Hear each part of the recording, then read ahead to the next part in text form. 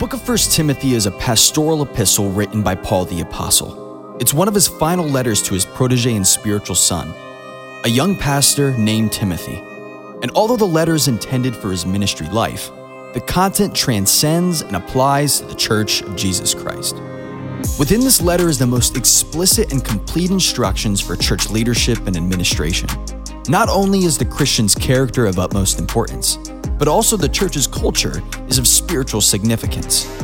From the qualifications of elders and deacons to the quality of the times and seasons, this letter teaches the believer to guard the truth of the gospel against spiritual treason. And that is why 1 Timothy is a perfect template to follow for life and ministry. Because when we submit to the inspiration and course correction of this letter, the church will be purer, her people bolder, and the gospel clearer. The book of 1 Timothy. Dear church, this is your charge.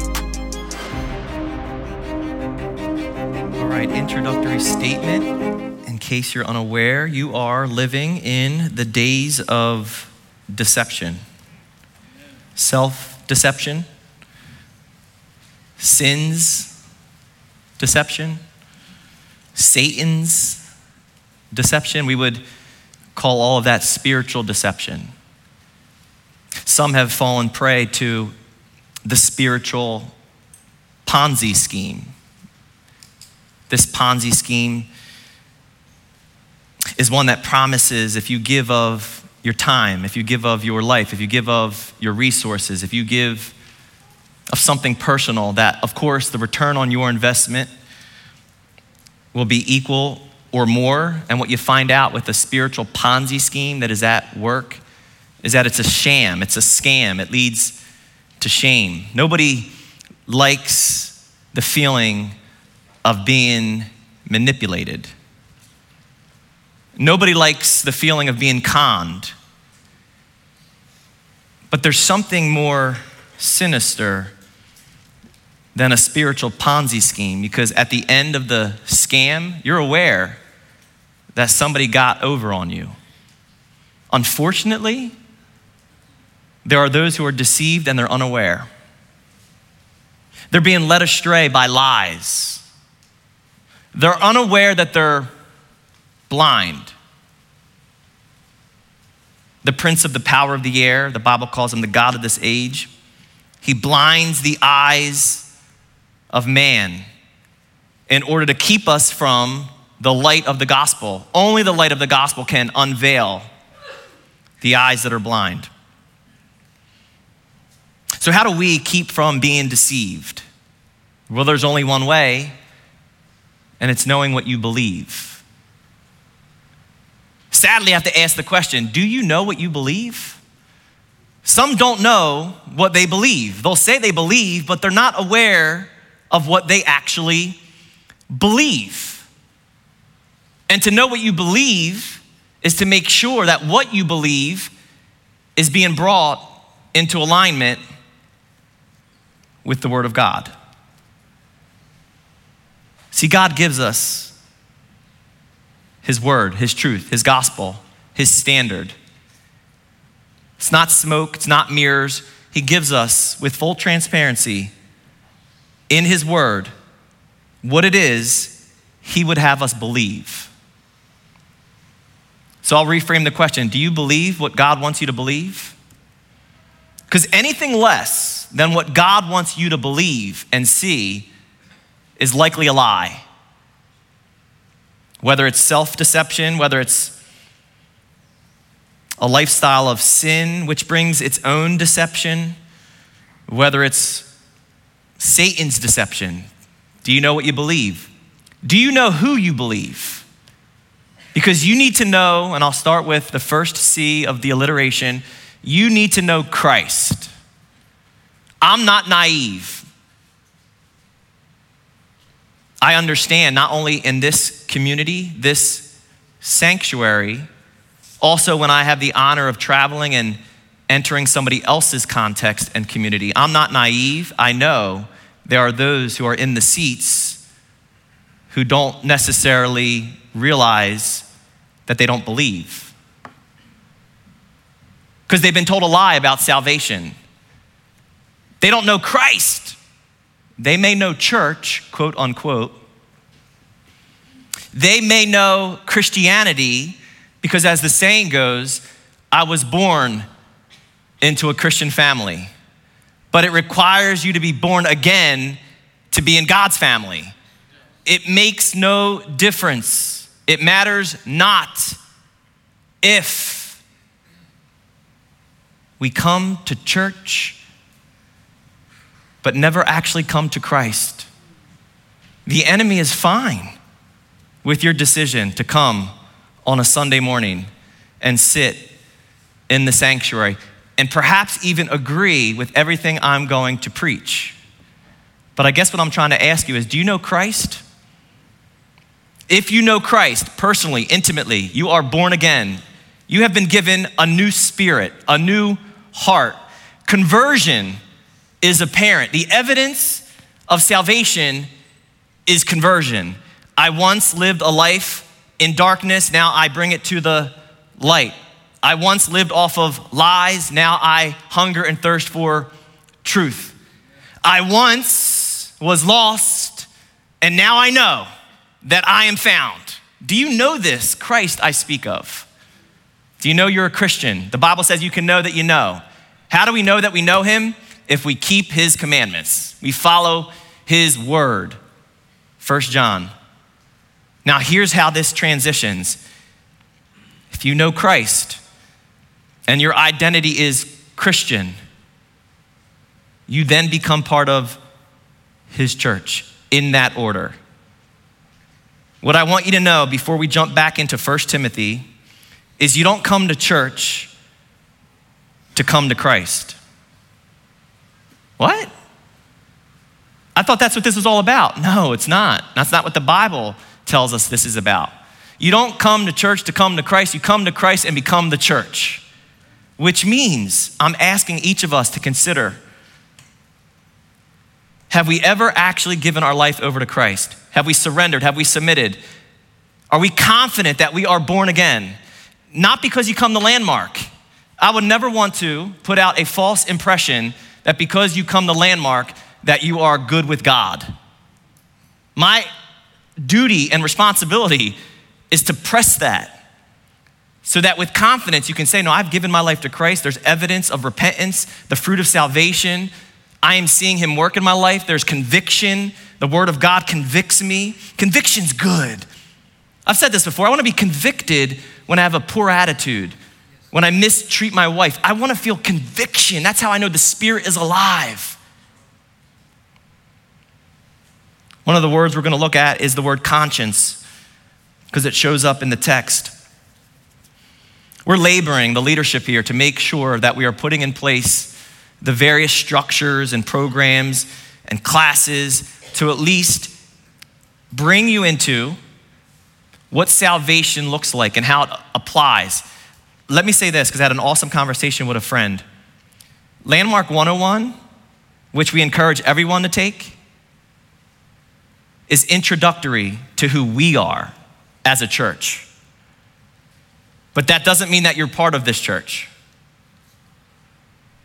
I would invite a Satanist to come and take Landmark 101. Because I would want them to know what we believe as a church, what our pillars are. So it's possible to be in this community and keep coming. But I want everyone that walks through these doors and that hears these messages to be confident that they're in Christ, and that's what makes them part of the church, not the other way around. Amen? Okay, with that being clear, I'm gonna build off that in the weeks ahead.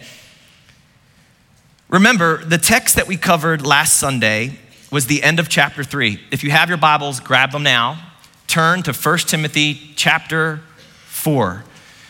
We completed chapter 3, which is a hinge that rolls over to chapter 4. I think that we make a grave mistake when we disassociate the next chapter or the next verse with the preceding section of scripture.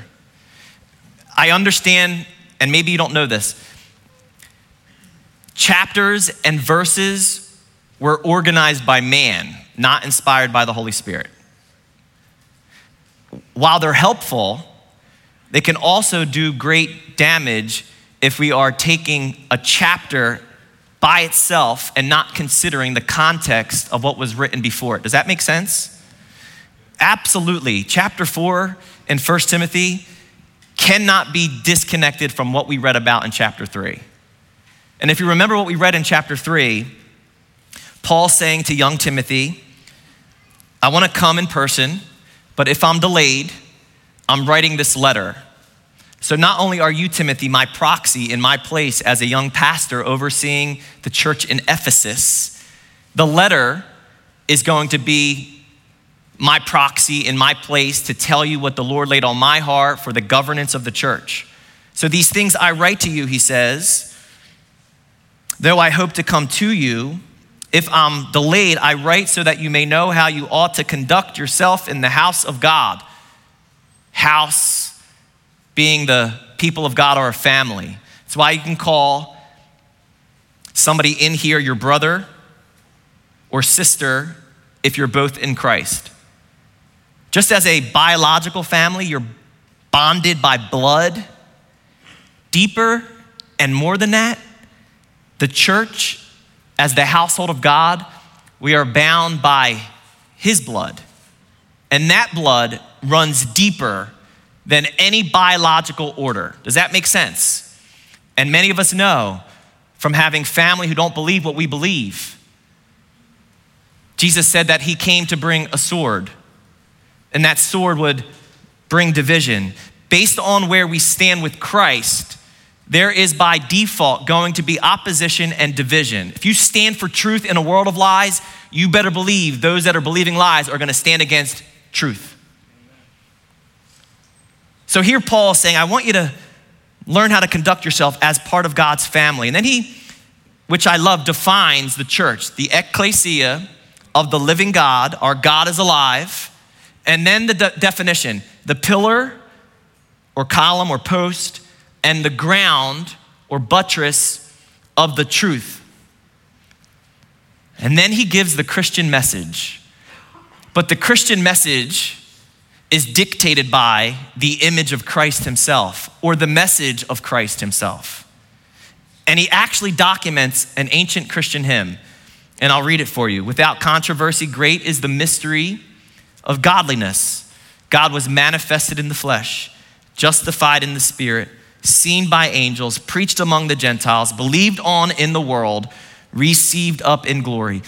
This one verse, if somebody was to ask you what you believe, you can quote this one verse. You can expound upon each line of this one verse, and it will help you understand the image and message of Christ.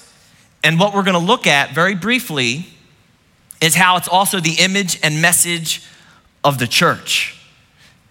As we ended last Sunday, I labored to show you how these 7, I'll call them pillars, testify to the image and message of Christ in this order: revelation, incarnation, sanctification, examination, proclamation, salvation, ascension. That is both the arrival, birth, and life of Jesus, his ministry, his death, his resurrection, and his ascension. And now he's seated at the right hand of the Father. This is where your king currently is, at the right hand of the Father. The Bible gives us illustration about, it's analogous of the church. We are the body and the head is in heaven, not severed from the head. And this is what makes a dead church, is that the body is severed from the head. It's a decapitated body, not the church of the living God. No, our head is alive and well. And a body that's connected to the head, I said it, when the head is in power, the body does not cower. The body does not fear. 1 Timothy 3:16 then is a succinct summary of everything about the body of Christ, from its earthly formation to its heavenly destination. Let's consider this one statement and then we'll move on. Christ is the revealing of godliness. Jesus Christ is the revelation of godliness to the world.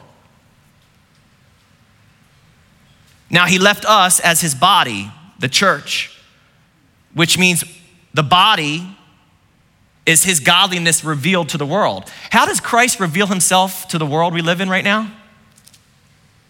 Anybody know? Through the church, through his body. It's a cliche unless you actually believe it, that you are the hands and feet of Jesus.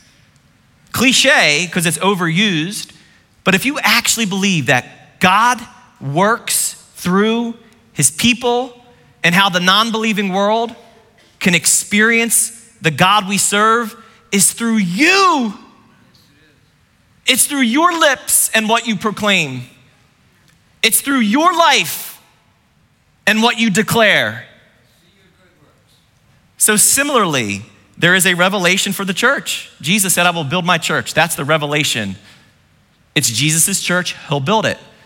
There's an incarnation of the church. What? If Christ was incarnate, God in flesh, then of course the church is God in flesh. He lives in us and through us. The church is also sanctified. The translation might say validated in the Spirit. Jesus was justified in the Spirit. The church is justified in the Spirit. Justified by the just one. This is what makes us set apart, sanctified.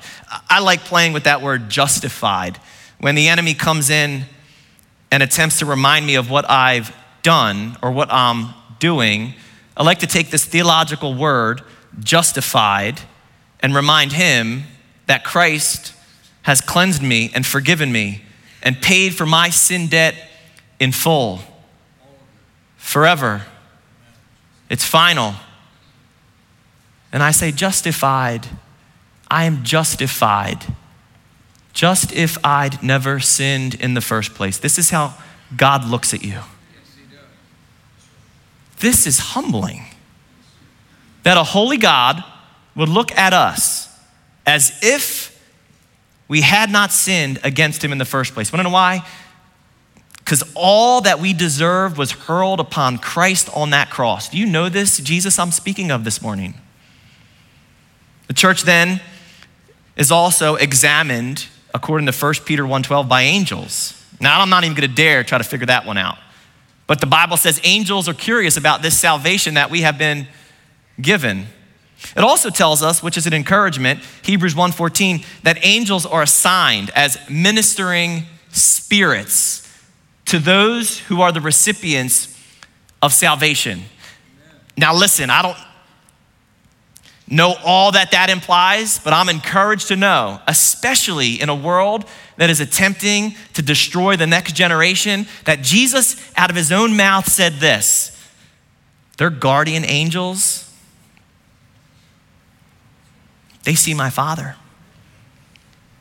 So woe to anyone that touches the children. There's a guardian angel, and I believe there are ministering angels. There's a war that is raging in the spiritual realm. The book of Daniel kind of opens up that window. We get to see what's happening behind the scenes. I'm encouraged to know that our God has deployed his ministering angels. I'm also encouraged to know that the message of the church is proclamation. It's the Great Commission. It's Matthew 28. Go and make disciples. Baptize them in the name of the Father, Son, and Holy Spirit. Teach them everything that Jesus commanded. All authority was given to Jesus in heaven and on earth. And of course, lo, I am with you always, even to the end of the age. Our message is salvation. There's no other name under heaven by which men must be saved. And eventually, ascension. I believe whether I go to him or he comes to me, there's coming a day where I'm going to meet my king. How about you? Now, we say all that to say this. This is our message. This is our image. And that is why the enemy works to sabotage this message and this image.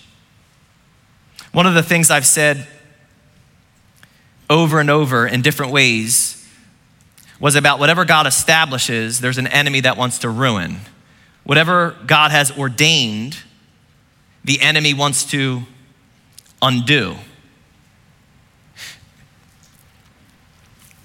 Somebody sent me a podcast. I listened to it last night. The pastor said something profound.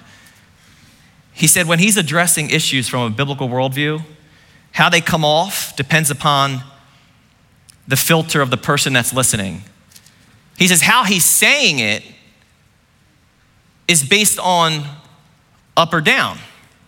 How one receives it sometimes has them measuring it based on right or left. And if we measure things by right or left, this is when we get into, don't get political, but if the minister is constantly ministering based on what is up and down, up heaven, down hell, then the truths or the exposing of lies is going to help us understand there's a strategy, and the enemy wants to turn that which is right side up, upside down. And everything God has given to us that should be right side up, the enemy is working overtime to turn it upside down. And sadly, the majority are living in an upside down world and they think it's right side up. But only the church and the Christian are living in a right side up world that can discern what is upside down. And you know the enemy is working to undo what God has done when what is intended to do a good work, a blessing, is now doing the opposite. What do you mean? What do I mean? I mean, not only Romans 13, not only the American structure of government, both lend themselves for us to understand God has instituted government to be a servant, but now it's a tyrant. It's doing the complete opposite of what it was intended to do.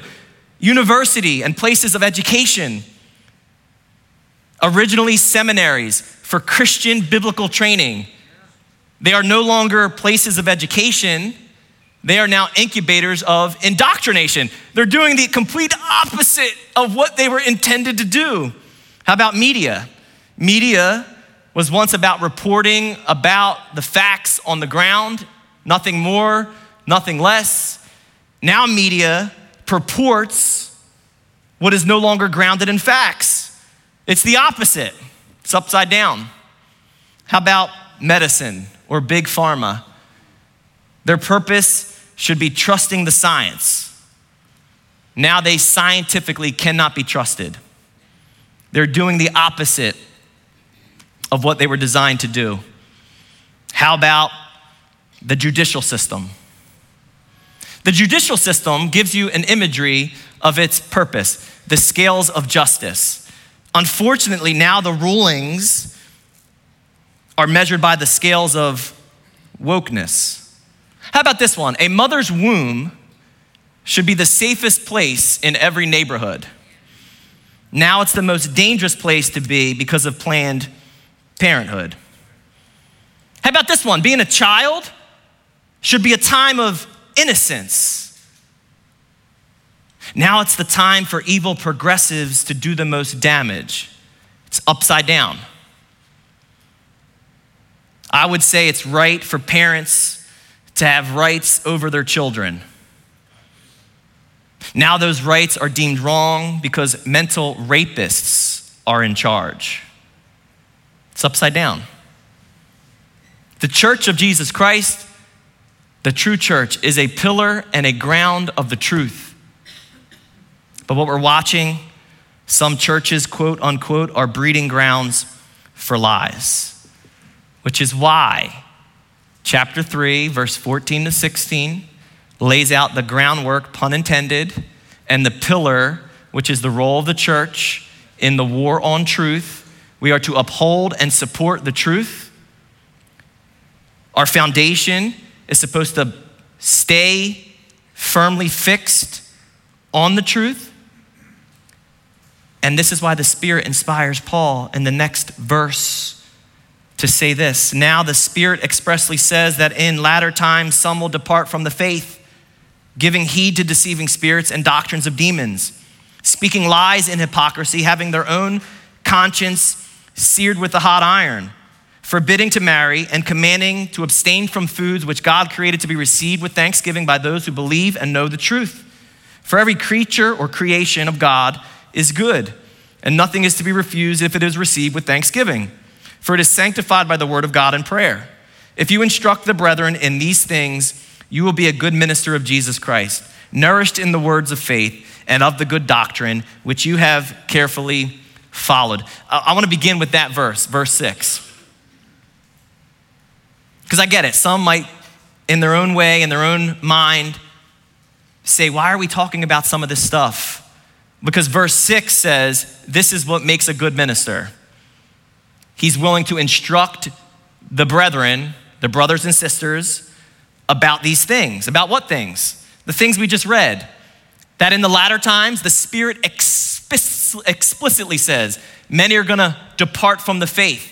Many are gonna adhere to or give themselves over to seductive spirits and believe and be taught by, and this is hard to understand, doctrines of demons. And a good minister is willing to instruct because he wants to equip the saints to tear down evil constructs. The only way for us to understand the ideologies and the lies which are packaged in seeming truth is if we know the truth so well, we can discern a lie that comes from hell, up or down.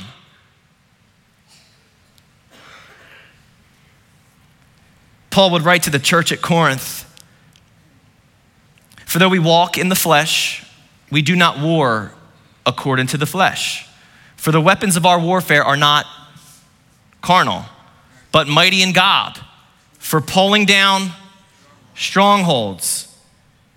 And that list I gave you about things that are upside down are currently held by demonic strongholds and lies. Casting down arguments and every high thing that exalts itself against the knowledge of God. Everything in our world exalts itself against the knowledge of God. Bringing every thought into captivity to the obedience of Christ. Bring every idea, every thought, everything you see, everything that you're scrolling through on social, bring it into captivity to Christ and let him decipher and discern whether it's true or it's a lie. And then the final verse says this, being ready, this is you and I, to punish all disobedience when our obedience is fulfilled. And a good minister, a good Christian, is willing to instruct. This is what brings nourishment through the words of faith. This is what makes good doctrine, good teaching. It's healthy. And of course, a life that follows that teaching speaks a million sermons without saying a word. Now back up with me for a second, verse 1. Now the Spirit expressly says that in latter times, some will depart from the faith, giving heed to deceiving spirits and doctrines of demons. There's a lot there. First and foremost, you gotta note this. The Bible is the best commentary on the Bible, which means other verses help us understand the gamut of principles in the word. One verse, for example, it's two verses, 2 Timothy chapter 3, verse 16 and 17. All scripture is given by the inspiration of God and is profitable. Doctrine, reproof, correction, instruction in righteousness, that the man or woman of God may be mature, complete for every good work. Translation, Genesis to Revelation is God-breathed. The Spirit expressly says from Genesis to Revelation, this is God's word. But in this verse, it seems as if Paul is receiving fresh revelation. He's pulling from the words of Jesus in Matthew 24. He's being mindful of what he wrote to the church at Thessalonica in 2 Thessalonians chapter 2. But something's occurring whereas he writes, Now the Spirit explicitly says, this should cause every Bible student to pause and ponder what it is the Spirit is explicitly and expressly about to say to the church. Because it would still be true if he wrote, now I say in latter times. We would still take it as the word of the Lord. But no, he's saying the Spirit wants you to know that in the latter times, and the latter times are the times from Jesus' first coming to his second coming. The timeline of latter times is the last days. It's been 2,000 years though, Pastor. Doesn't sound like it's the last days. The point is the Christian is supposed to live as if it's the end times because the Christian's life can end at any time. So we live with an urgency. But there's clues in the Bible. Like John would write, this is the last hour. But it was the first century. It wasn't long after Paul wrote this to Timothy. So if he wrote, it's the last hour almost 2,000 years ago, I don't need to be a rocket scientist or a brain surgeon to say if it was the last hour then we must be in the last minute of that last hour. What is it about these times, these latter times? They're marked by, note this, defection, deception, demonic doctrine, in that order. They are marked by defection. What is that? Departure from the faith. The Greek word means to fall away from the standard of faith. It means to instigate, to rebel. Interestingly, the word depart means to stand off. Towards the end times, many are going to depart from the faith. Many who are in the seats are eventually going to leave. They're going to be standoffish. They're not going to want anything to do with biblical sound doctrine. This is the idea behind apostasy. Apostasy is a defection. There's two types of apostasies. There are those who leave the faith and want nothing to do with it. Maybe they were raised in it. Maybe they went to a Christian school. There's a really disturbing stat about our youth and the percentage of them that leave the church after, you ready for this? After either high school years or college years, which is interesting that an 8-year period, they could be raised, right, up to like 16 years with you. And then whatever happens for those 4 years at school or at university undoes what you thought you were doing. And you're paying for it. Holy.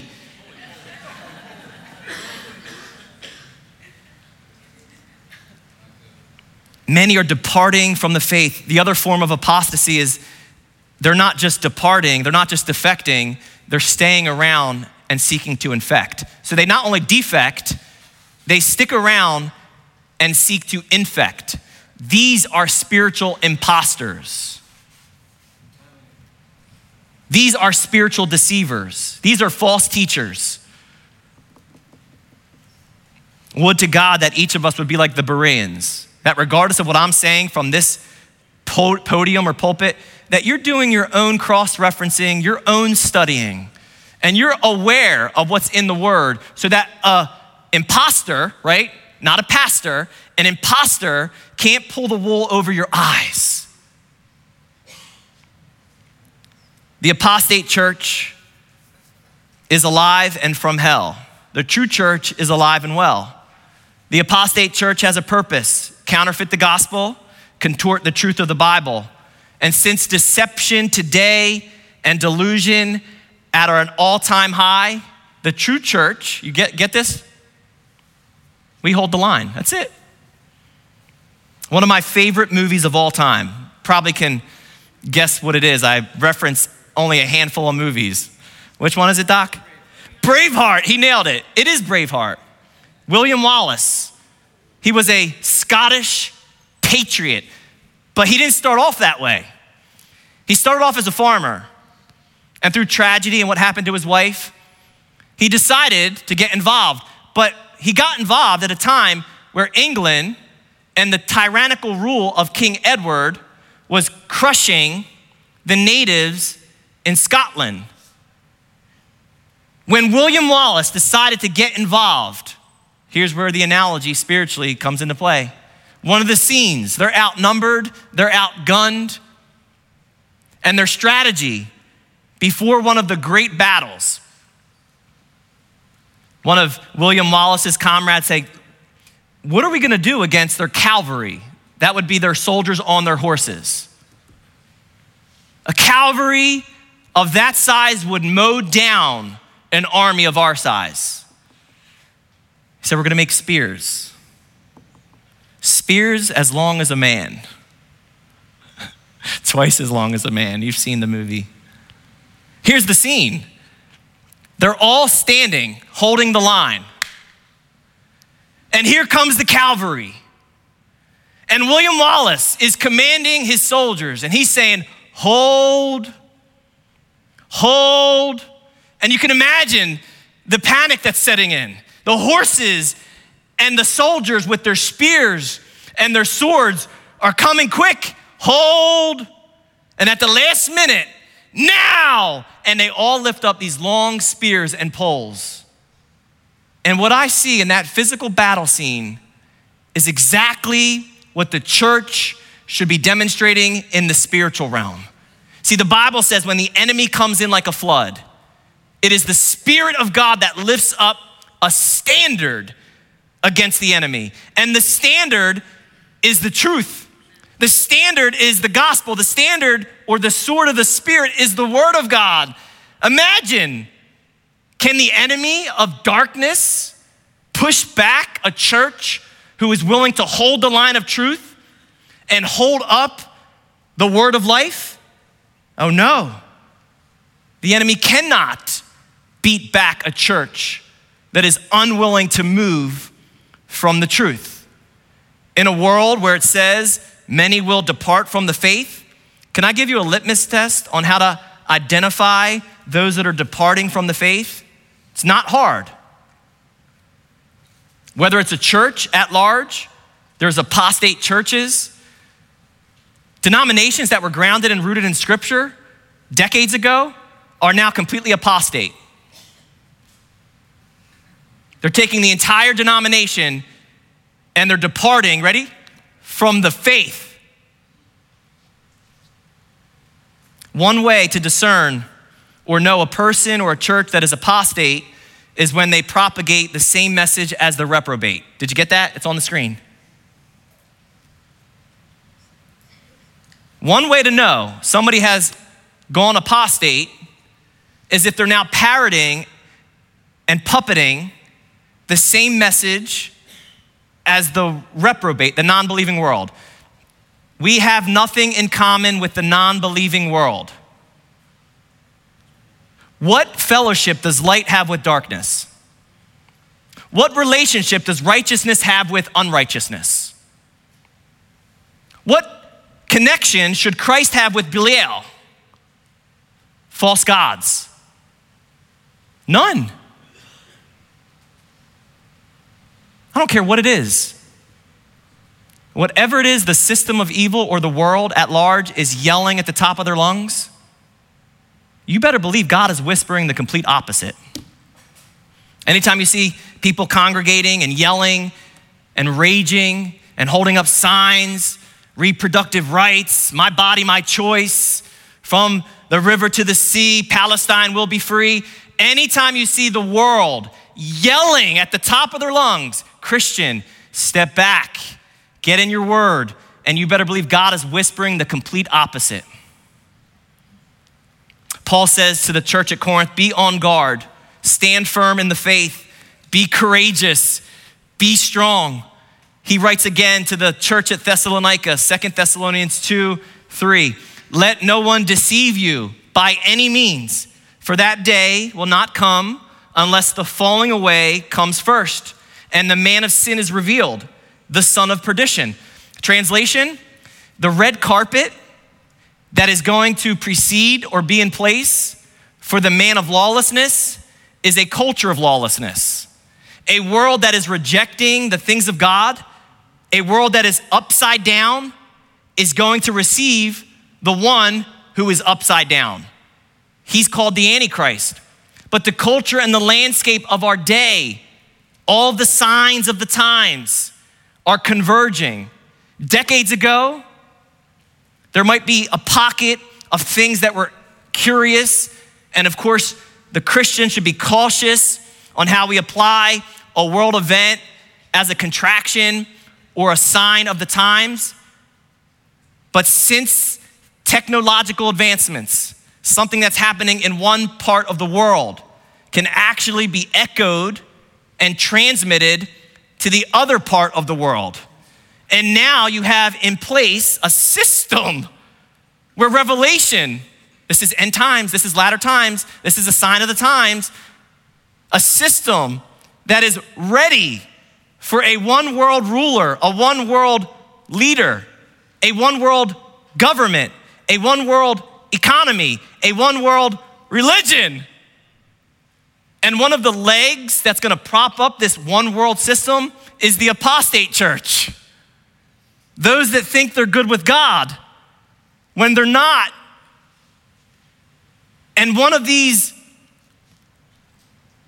signs, it says in verse 5, do you not remember that when I was with you, I told you these things, Paul said, and now you know what is restraining, that he may be revealed in his own time. There's a restrainer at place. Verse 7 says, the mystery of lawlessness, the unveiling of lawlessness is already at work. Only he, capital H, who now restrains, will do so until he, capital H, is taken out of the way. There's a great restrainer currently restraining evil? You mean to tell me it can get worse than what it is right now? And the reason it's not is because the great restrainer is currently activated. And where is he currently activated? In his church. And the moment you, as a Christian, remove yourself from holding the line in your marriage, in your family, in the workplace, the moment you stop being salt and light is the moment evil floods in. But because you're there, because you're making a stand and choosing to delay the decay of the day, the great restrainer inside of you will hold back that flood of evil. Why? Because when the enemy comes in like a flood, the Spirit lifts up a standard. I believe these verses are an allusion to the rapture. I am biblically persuaded there will be a snatching away, that we will be caught up. And the moment that happens, the church is removed, and that's when all hell literally breaks loose. Many will depart from the faith, giving heed to deceiving spirits. What is a deceiving spirit? If the church and the Christian are governed by the Holy Spirit, then non-believers in the world and those that apostate are governed by unholy spirits. The verse says deceiving spirits. I wrote equals deception and delusion. Now, as already mentioned, there's self-deception. You've deceived yourself. There's sin's deception. You play with sin. You're giving access to the enemy to touch his stuff. Does that make sense? The moment you mess with sin, you are allowing deceiving spirits in. Then there's Satan's deception. Satan has a kingdom. His goes from down and comes up from hell. Satan's kingdom has emissaries, ambassadors. His ambassadors are at work, deceiving spirits, or as God in his word says, for this reason God will send them strong delusion, that they should believe the lie, that they all may be condemned who did not believe the truth, but had pleasure in unrighteousness. When it says God sent them or gave them, it's God basically removing his hands from them. This is a Romans 1 world. He gives them over to their own wicked ways. And as he gives man over to his own wicked ways, of course, it's induced by the demonic. Many have succumbed to deceiving spirits. What is one of the tools that can keep you from being deceived by unholy spirits? Well, I hate saying this every week, but I believe it is the only way to not become the prey of a delusion or a lie. You have to stay devoted to the truth. There's only but one way. Devotion to the truth is the only protection that will keep you from the delusion of a lie. That's it. Devotion to the truth. Being a defender of the truth. Paul says to Timothy in the second letter he wrote to him, be diligent to present yourself approved to God, a worker who does not need to be ashamed, rightly dividing the word of truth.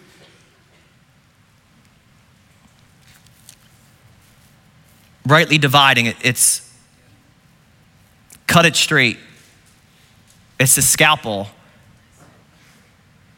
Make the incision accurate. How many Christians can rightly divide the word of truth? I believe biblical illiteracy is one of the reasons we fall prey to a lie. Notice those that are departing from the faith, and there's a comma, it then says they're giving heed to deceiving spirits. That means they're adhering to. That means they're following. And of course, deceiving spirits are always accompanied by, you ready for this? Deceiving spirits can be narratives or ideas that people are exposed to outside of the assembly. It can happen right through your cell phone screen. It can happen right at your work cubicle. But this next one, doctrines of demons, the word doctrine is systematic teaching. This likely only happens where the people are gathering and subjecting themselves to a teaching. Translation, it happens in churches every Sunday. And I use that word church, quote unquote. What is a demonic doctrine? We've gone from defection, deception, to demonic doctrines. Riddle me this. If a demon was to take the pulpit, what would they teach? This is how you figure out what is a demonic doctrine. If a demon was preparing all week to preach a sermon, what would he preach? Well, number one, that Jesus is not God. That is the ultimate lie. Let me rattle off to you every world religion that has Jesus in their holy book or teaches about his life in some form or fashion, whether he was a good moral teacher, he was a prophet. Every one of them have Jesus in their teachings, but he's not God. Mormonism, Jehovah's Witnesses, Christian Science, Oneness Pentecostal, Islam, Buddhism, Hinduism, all of them. They've reduced Jesus to just a man or a prophet. If a demon was in the pulpit, what else would he teach? He would teach the lie that you can be like God. This is the message of self-esteem. The gospel does not esteem self. The gospel redeems self. The gospel does not boost up my self-image. The gospel births in me God's image. There are messages that are man-centered. They're only focused on man. That's exactly what a demon would teach. Demonic doctrines are made up of legalism, adhering to something of the law, but not following God's commandments because you recognize that you're a sinner saved by his grace and you want to please him. This is adhering to the law, thinking that the law can save you. That's a demonic doctrine. Cults are built on legalism. Denominations through the ages have been built on legalism, concerned more about what someone's wearing than whether or not they're wearing Jesus Christ. Liberalism is a doctrine of demons. Liberalism will tell you, listen, God's grace, is enough. And it is. And this is why it's a deception. That you can keep living unchanged, unconverted, continue to go back to the vomit, continue to sin, and not be convicted. But God's grace is enough, and it is. But if you're living that way, if you're still living in your sin, it's probably because you've never been converted. And there are churches that will major on just love at the expense of truth, licentiousness or the license to sin at God's expense is always followed by the message of love is love. That's a doctrine of demons. Love is not love. God is love, which means God defines love. And when I understand God's definition of love, I then can love God with all my heart. For this is love. Not that you love God, but that God loved you. See, I just took what is upside down, love is love, and I flipped it right side up. Now, if I'm properly loving God with all my heart, soul, mind, and strength, then his love in me equips me to love my neighbor as I love myself. Are you seeing how this works? And sometimes love requires you to call out a neighbor, a friend, a family member, a child, and tell them the truth in love. But love is love would have you not hurt their feelings. And one of the most tragic gateways to hell is the pew that sits under the Christless, convictionless pulpit, unwilling to tell the truth. That's a doctrine of demons. If the Lord would will, next time we're together, I'm actually going to teach and tease out what does it mean that they were forbidding to marry? What was the demonic doctrine that was causing them to abstain from food? If you read those verses, you see he spends a couple verses explaining the idea behind food and what God has sanctioned as good is good to receive. We're going to talk about that in more detail together, but I want to jump right to verse 2 as we come to a close. Whether they're the recipients of these spiritual lies or they are the ones propagating these spiritual lies, both camps speak lies in hypocrisy. Why? Because if you're not living off truth, it's inevitable to live off a lie. But the interesting thing about speaking lies in hypocrisy, the word hypocrisy is the Greek word for an actor who wore a mask wearer. So they were two-faced. They were one face with one group. They were another face with another group. To be two-faced always produces two tongues, double-tongued.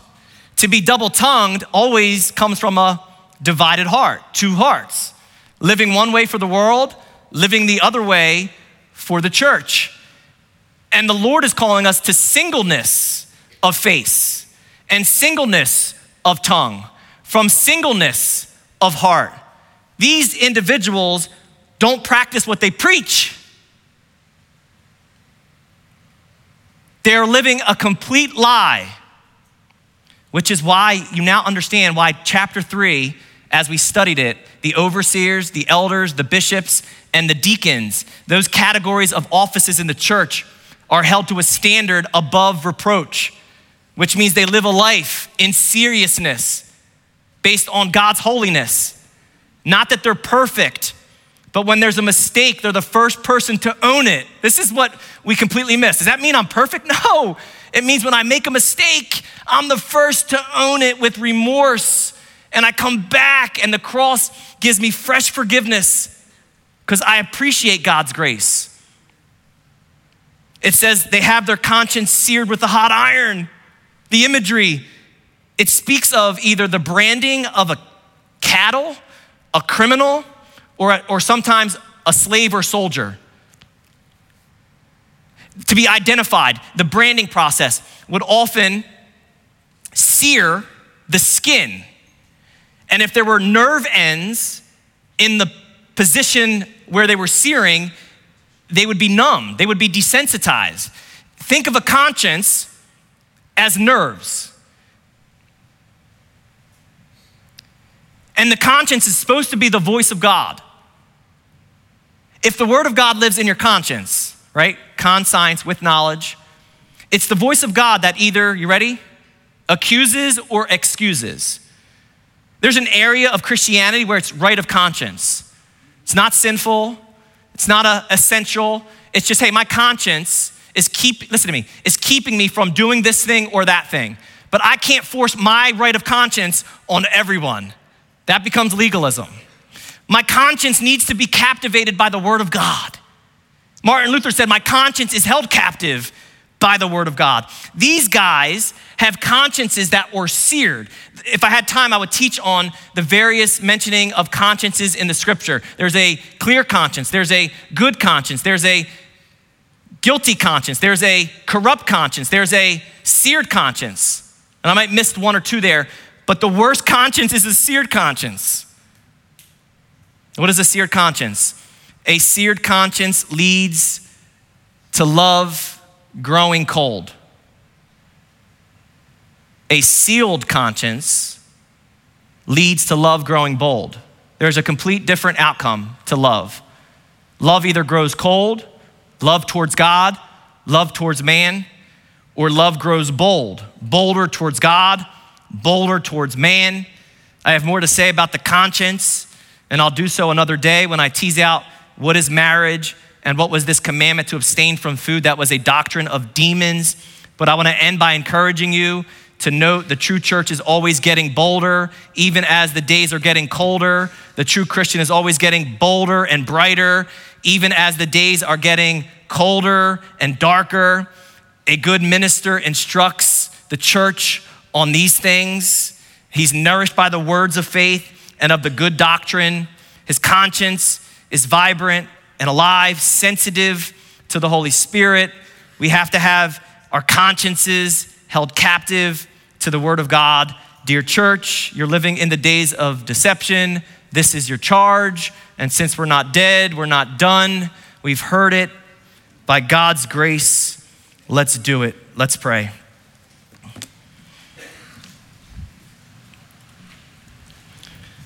So, Father in heaven, I pray in accordance with your will for your people, from your word, what we just heard, that in the latter days, many will defect. There will be deception and lies, delusion.